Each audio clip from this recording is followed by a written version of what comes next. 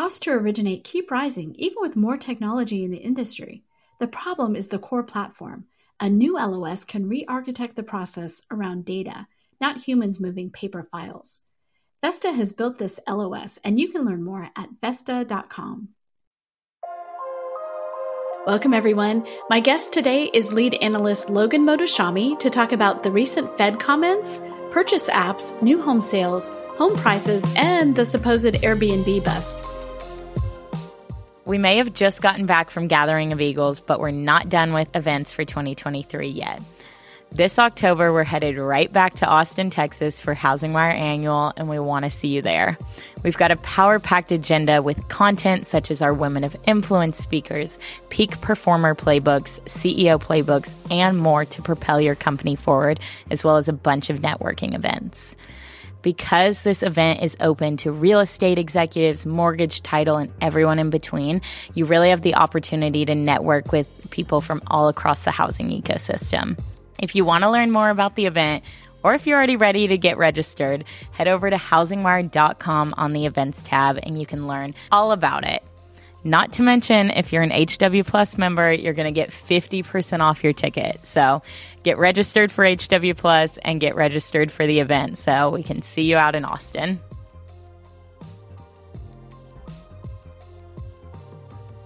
Logan, welcome back to the podcast. What a crazy day to be here. We have so much to talk about. We have so much to talk about. Let's start with the Fed being confused about inventory. This was one of the most interesting and just like confounding things that happened this week. Tell me, give us your view on this. You know, Nick Timiraos often interviews the Federal Reserve members, and Barkin, one of the Fed presidents, said, I didn't fully anticipate higher mortgage rates, convincing people not to list their homes. And I'm like, okay, so now we have 4 really bad housing takes from 4 different Fed members, and that's it. So as an institution, I cannot trust them to, really fundamentally look at housing economics in a more modern day fashion. The fact that mortgage rates jumped from 3% to 7% in 1 year, and they were so wild back and forth as well. And the total cost of housing has took affordability levels to the worst, ever in history. And they don't understand why people aren't listing their home. I mean, Sarah, I am dead serious. If he was an analyst for me, he'd be fired right there. I mean, I was just like, no, you can't represent me with not understanding some of the basic things. And like we've always stressed, sellers or buyers, when you push or when the market pushes mortgage rates so much higher in such a short time, ineffectively, you're telling people not to list their homes just because of the affordability. It's not, because if you can afford a house, you go ahead and buy it, right? You buy for a reason. But if you can't afford a house, then why would you sell to be homeless? And it's so frustrating to think that this is a Fed president. I understand YouTube crazy people, right? The fanatics of our country. I get why they would say, they might say something great, but the Fed president to say, I higher mortgage rates convince people not to list their homes. No, that's not how inventory channels have worked for over a decade now. So that was a bit scary that he would even say that to be quoted. And of course, what's occurred is new listings data started to go negative year over year after the second half of 2022. It always goes negative, right? Or the volume falls, but it was negative year over year, and it stayed its course all the way around. So fundamentally, now that everyone who's here listening to our podcast, sellers or buyers. So when you make housing unaffordable, you're net taking an inventory out of the product because they won't sell their house to buy another one. And it's been hard convincing people this for a long time. But the fact that the Fed president said, I just didn't anticipate. Waller, our favorite person, said housing's fine. It was in a recession. home prices are, going up again. So this might be bad for inflation. No, home prices don't filter itself to inflation. The housing bubble years showed us this. So there's just, I can't trust them, right? I can't trust them if they're thinking this now. And if they're thinking this now, then what are they going to think later on? That's my concern now, that this is not a group that understands the fundamental credit channel dynamics of housing. And if they're saying that in public, that really shows, whoa, they must be having an internal discussion at the Fed on this topic. Well, and to your point, I mean, you don't even have to be an analyst to, like you said, oh, if he was an analyst, definitely that. But like, just your average person knows that this would have had a huge effect on people listing their homes. I mean, you just had to be a person to know this. So it's crazy to me that he came out and said that, because then you go, so the Fed policy that they're doing, do they not even understand what the effects of that have been on housing, on consumers, on our industry? No. And part of this is if you're working off of housing economic models at the start of the century, where home sales were booming and inventory was rising, that's because the credit channels were different back then. So it really is. It was so depressing to see Barkin say that. I'm just like, oh, come on, really? You can't be this off, but you are. And it is what it is. I mean, I think some of us have to do a better job of educating the Federal Reserve members and the country more. But people don't sell to be homeless. They sell because they list their homes majority of the time to buy another one. And if affordability is worse, some of those people go away. So it shouldn't have been a shock.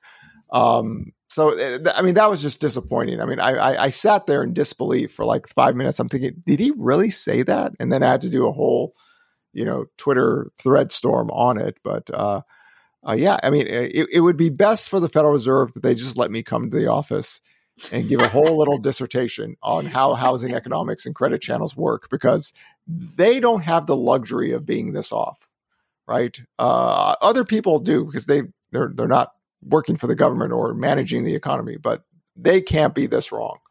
We don't have the luxury of them being this off. I mean, there are real world consequences to what they're doing. We can see it in our industry. You can see it in housing. I mean, we don't have the luxury. Yeah. All right. Well, next topic, purchase applications. Yes. And this is surprising a lot of people. Purchase apps were up 3% week to week. The year-over-year decline is the lowest since August 24th, 2022. But we have to be mindful, the year-over-year comps are going to get very easy, especially in the second half of 2023. But 3 straight weeks of positive data with rates hovering near 7. I mean, that's something. And then again, this goes into a broader topic of mine, that everything in housing changed on November 9th. And also on November 9th, we wrote that article that existing home sales look like, their forward-looking data look like it's going to get to 4 million. So because I that 4 million level is very key to my work, because we have not been able to break under 4 million with any kind of duration really since 1996. This means that the buyers that are here now are just a different breed than those, when we're dealing with existing home sales being at 6.5 million. So the affordability indexes that people use all the time that kept on talking about home sales are going to crash even more and more and more, they don't really apply on an apples to apples basis with this group. And that's why I've always said that I did the same thing during COVID. 4 million number is really key. So right now, demand is just stable.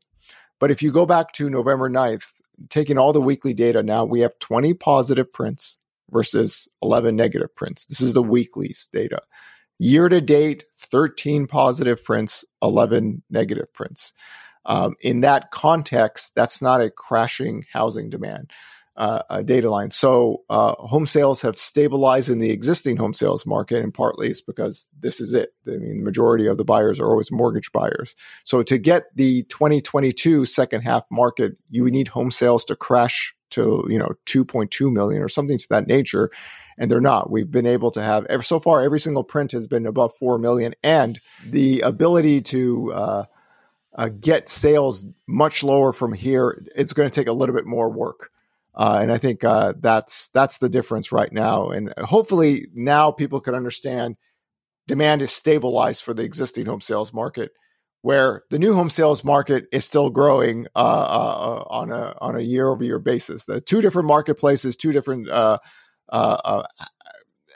housing markets, in a sense that the new home sales market is so much smaller, and those home buyers typically make more money than an existing home sale. And we just saw this in the new home sales report that we had yesterday. Huge new home sales report in some ways. Tell us about. I mean, people were surprised. The best way I could explain this is that after November 9th, the entire housing market dynamic changed, but it changed more for the new home sales market. And the forward-looking builders confidence index started to improve then. And I think a lot of people just assumed that the new home sales market would keep on tanking because cancellation rates were high. Well, the builders are what I call efficient sellers. What they do is they look at homes as a commodity, not like a place to live in. They're not living in that house. So they have completely different economic structures. They do not like to have active completed home supply over 3 months. So they will pull the lever when they need to. And home sales were low. I think a big talking point of ours, if you actually take new home sales last year, you adjust it to the cancellation rates, meaning that new home sales are actually a little bit lower than what the headline report is. It doesn't take much to move the needle. So for them, they just pay down rates, cut prices. They do what they need to do to move product, and it's held. The Builders Confidence Index has risen pretty much every month since then, and the new home sales data has risen every single month. So I think that was hard for people to believe. There some other famous Wall Street analysts were talking about, we're Japan, there's too much inventory, none of that happened. Builders confidence rose. You go with that. New home sales rose. Monthly supply, though. Monthly supply is almost back to normal. That is a huge deal. And when I talk about normal I've got my own models for the builders, and a 3-month average under 6.5 months supply. If new home sales growing, they will start kicking in with permits. And we saw a slight delay on this in 2018 where rates got to 5%. But here, if they keep on going, you're going to get permits up, and permits is a leading indicator for the economy. So I think there's just so much confusion with the new home sales market because a lot of bearish economic people have said housing leads us into a recession and leads us out. Some of these are Wall Street firms. Some of these are stock traders. The builder's confidence is in positive territory now. If monthly supply keeps on going lower and new home sales keep on rising, they're going to start kicking the permits up even more. That, in a sense, destroys their own model if they stay recessionary, or they need to make some adjustments. They need to say that, well, the builders have just a very unique situation here, and we didn't fully understand this. And that's fair. That's completely fine. But I think that's where the confusion is right now. I can see it personally just watching some Wall Street firms and stock traders. They don't know what to make of this because under every single circumstance, you go with builders' confidence data, you go with new home sales, because that's usually when the expansion is coming, except rates are at 6 to 7%, but not for the builders, right? Not every new home sold has a buy down, right? I think, in the fall of last year, it was like 33%. Recently, I think that number was 21%, might be a little bit higher right now, but majority of the homes are still bought with market rates. It's just that they can provide lower rates than the existing home sales market. And that explains why existing home sales are down 20% year over year, but the new home sales market is up 20% year over year. Well, walk us through because, we have this new home sales number, but it's not like all of those homes are available right now. So where are we? We've talked a lot about here they're still under construction. Here they haven't even started construction. Where are those numbers right now? So as of today, we have 69,000 new homes available for sale that are completed. Wait, in the entire United States? In the entire country. That's all. That's it. I mean, we have 63,000 new listings this last week for existing homes. So we're pretty much a good example. Last year at this time, new listings data was 84,000. Right. So the existing home sales market is where majority of the inventory is given. I think there's so much confusion on this topic because you see these people say there's more homes under construction than ever in millions, and that's not how it works. All you had to do is read one new home sales report in the last 15 years. You would have got it. This is why we believe reading is a good thing, right? And again, the history of human civilization has taught us the people that read have a little bit better understanding than the people that don't read. And now we sit here with the monthly supply data coming down with only 69,000 new homes available for sale. Now, there's 100,000 homes that are not constructed yet. The dirt hasn't even had a shovel go in there yet. So that's a very high supply for that, and roughly like 259,000 homes are under construction still. So they're building that. So that's actually a high number. But a lot of those numbers are just coming down because the builders can sell products. They're very efficient in managing that. So the notion that this part of the economy was going to give like millions of homes to the marketplace and home prices were going to crash, reading. This is why I stress reading. Just one new home sales report read in the last 15 years, you would have known this. And I'm sitting here and I've realized nobody has actually ever read a new home sales report ever. So I'm here to explain that. So hopefully everybody can understand that there's like 1.1 month of supply that is actually available for sale. And then the rest is either under construction or not constructed yet. So just this weekend, there was some famous people in the housing industry who went on, different things about, millions of homes are coming on the market. And so I'm like, are they getting that because they're looking at the new home sales report and they're looking at the apartment building? I mean, I don't know where they're getting these numbers from. There aren't millions of homes coming on the market. We wish they were. I'm going to say like 90% of the people that do this are just trolling. Like there's nothing we've actually seen. Like, here's a good example. In 2005, if we use the NAR data, we had 2.5 million active listings. So the biggest inventory, not crash, but a velocity of inventory rising was from 2005 to 2007. That was a forced credit sellers. That took inventory from 2.5 million to 4 million. So the biggest increase in inventory ever recorded in the history of America happened because a credit boom was busting. That was still only 1.5 million active listings. That was the historical anomaly, and that's why I like to show those historical charts. So I'm just hoping that these people, they know they're lying, because there's not enough product available in the single family homes to actually bring in millions of homes. The existing inventory is where the inventory growth happens. And what happens in 2014, demand gets weak, days on markets grow. We had 200,000 homes increase that year. Last year, if you actually use the NAR data, there was no real inventory growth last year. If you use other metrics, you can see the velocity of inventory. But I always like to stress to people, we love Altos Research because it's the freshest, newest, clearest data line that we have in America. And last year we had 240,000 single family homes available for sale. This is after the pendings, and these are just raw homes available at the end of the week. The biggest crash in home sales history also tied with the lowest inventory ever recorded history. And that crash now has gone from 240,000 homes, single family homes, to 459,000. That was it. The biggest crash in sales. So if we're going to use that period in time, that was 200,000 homes roughly as well. So the notion of millions of homes coming to the market and flooding is, we don't even have history on this. We had the housing bubble crash where inventory skyrocketed. But like I said, those were what I call forced credit sellers. Sell to be homeless. They could be homeless. They can't buy another home. They either rent, live with a family member or friend, or be homeless at that point. Here, demand, that equilibrium, right? Homes don't go onto the market without any bids.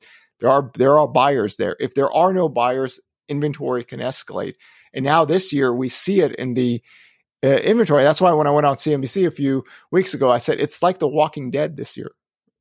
It's very slow. It's normal. I mean, I prefer more active listings growth, an additional 3,000 to 8,000 more than what we're getting. I'm perfectly happy with that, but we're not getting that right now. So I think sometimes we look at what happened last year and we think that was a normal event, not a normal event. I mean, that was a historically abnormal event. We were working from the lowest levels ever recorded in history, and we had the biggest home sales crash ever recorded in history. That happened. And that gave us, per the Altos research data, 210,000 active listings today. As of this, we're almost in July 4th. Okay, well, the biggest story there this week that made the rounds was the Airbnb crash. So here you have existing homes, right? They're out there. They were bought by people who put them on Airbnb, and now I can't remember the exact number. Like 40% people are 40% down on their.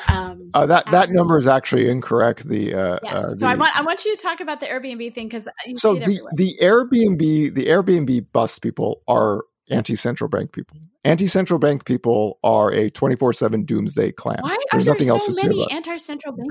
Because Sarah, some people are born into bondage. They are born after 1913. And when you're born after 1913, there is a hole in your soul.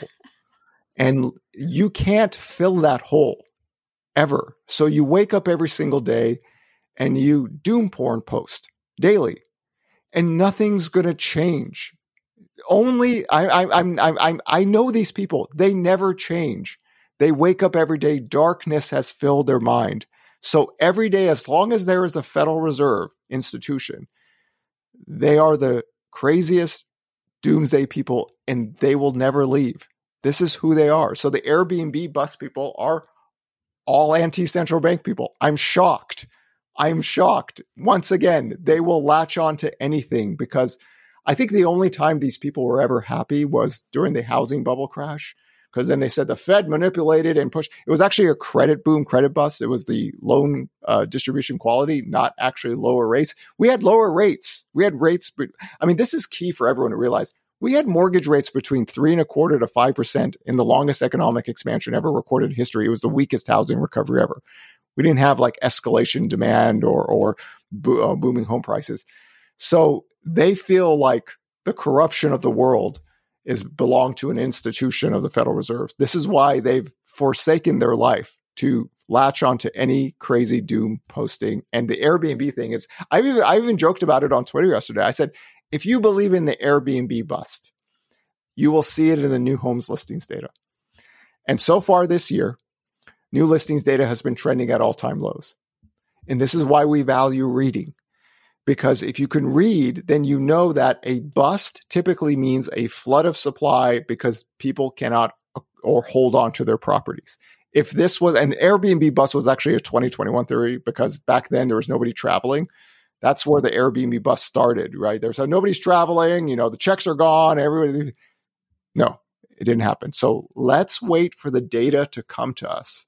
Right? Because we are an educated society. We believe in reading. And if there was a bust, we wouldn't see new listings data trending at all-time lows every single week since the mid part of 2022. Okay, so walk us through the numbers, the people who are saying they're an Airbnb bust. Why are those numbers wrong, or are they just interpreting? Well, their revenue bases are wrong. They're just assuming that the revenue bases were off by 30%.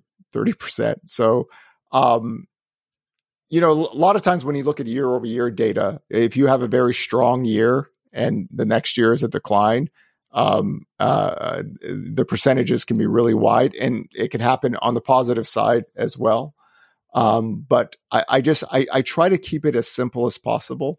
If there is a bust in housing where people cannot hold on to their properties, they will list their properties and we'll see it in the new listings data.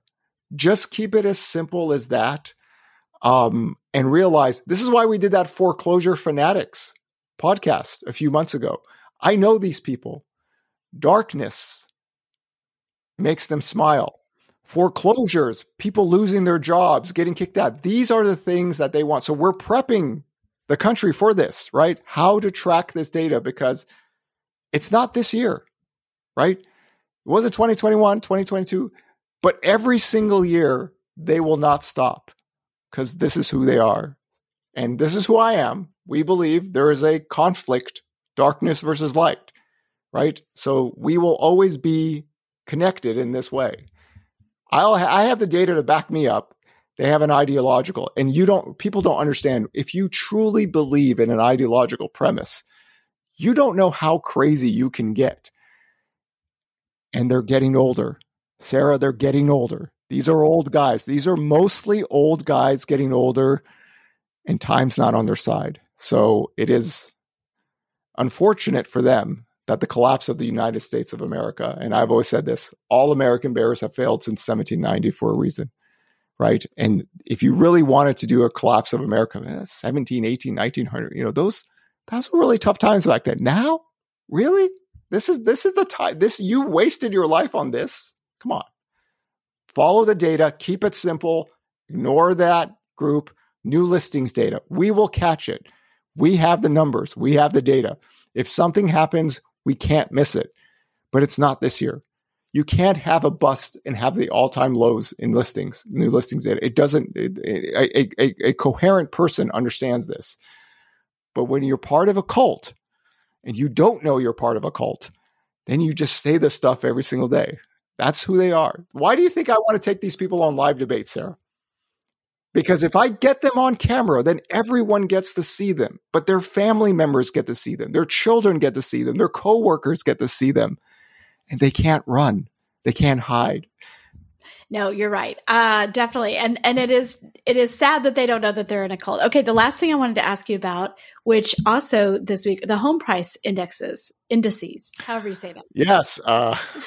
Saying I told you so just doesn't cut it anymore. FHFA home prices back-to-back months on all-time highs. The Case-Shiller index is, the Case-Shiller index is 1.8% away from an all-time highs. The monthly data is growing. And people say this assumption, seasonality of prices always are strong in early prices. This is very true, except for 2008, right? If you read, reading, Sarah, it always goes back to reading. It's unbelievable how this works. If you actually go back to the month-to-month data in 2008 and 9, there were declines. There were noticeable declines. Here, it isn't the case. Case-Shiller is the last one because it lags. Zillow's almost at an all-time high in prices. First American's at all-time high. So it's not so much that the price weakness is there compared to what we saw in 2020 and 2021 and the early part of 2022, but the crash isn't. So hopefully that explains. I could try to connect the dots here, but if you actually go back to November 9th and you look at all the housing data, if you believe in the purity of math, facts, and numbers and data, you can actually see an entire sector of an economy turn with forward-looking data. This is why we created the tracker, so people could look forward. And the home price, if Case-Shiller, if the price indexes actually get better, Case-Shiller will be at an all-time high by the end of the year or by September, October. I don't know if that's going to be the case, but what we've seen is some of the indexes are at all-time highs. Why? Inventory is low, demand stabilized. Stabilization demand in a low inventory. Traditionally, if we go back in history 500 years, there's not anything that calls price crashes in that environment. If demand kept on crashing, then you have something, right? That was the whole 2023 forecast. I'm trying to explain to people.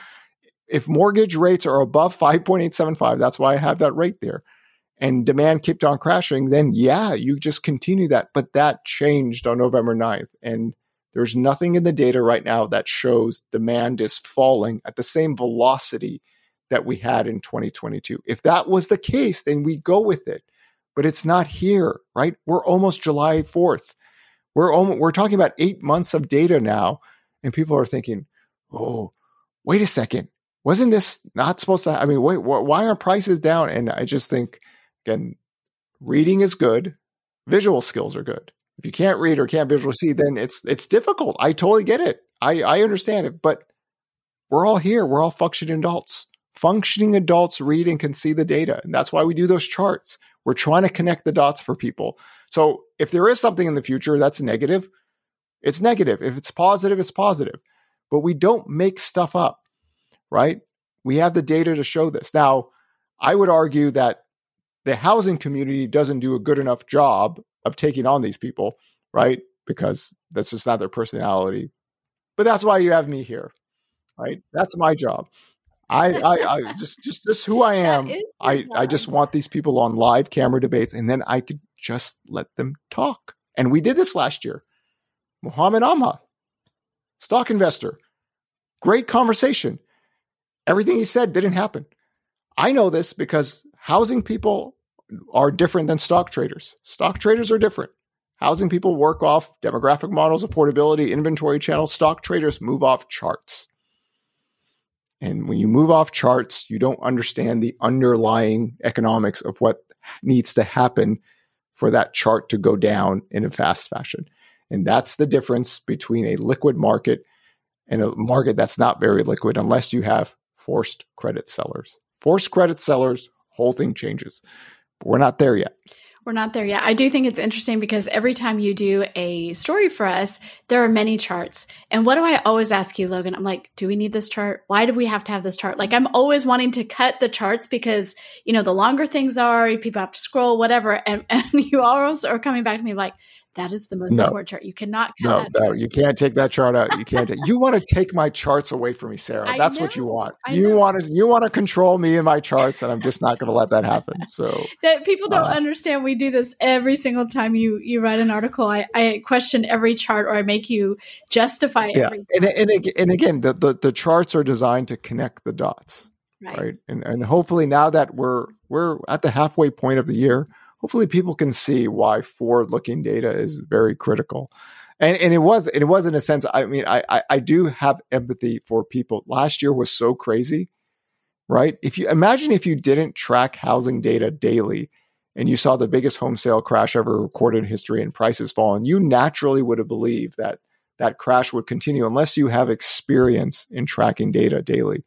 Right. This is where experience kicks in, and knowing that 4 million level is hard to break under. And okay, I'm going to put my, foot down and say the 10-year yield peaked at 4.25 and the next move should be lower in rates. I mean, we would be having a different conversation if the 10-year yield is at 5.25 and mortgage rates are at 8 to 10%. Right. But that's when you make a call like that, you go with it because that's what you believe in.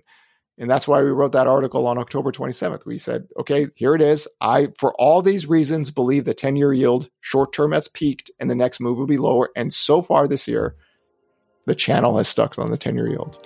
It has indeed. We didn't even talk. We just barely touched on mortgage rates, but we are out of time. So we will talk about that again in a few days. Logan, thank you so much for being on.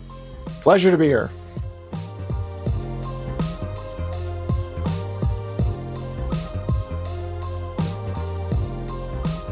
Thanks for listening to Housing Wire Daily. If you haven't already, we'd love for you to take a minute to rate the show and leave a comment. And make sure to tune in tomorrow for more news and insight.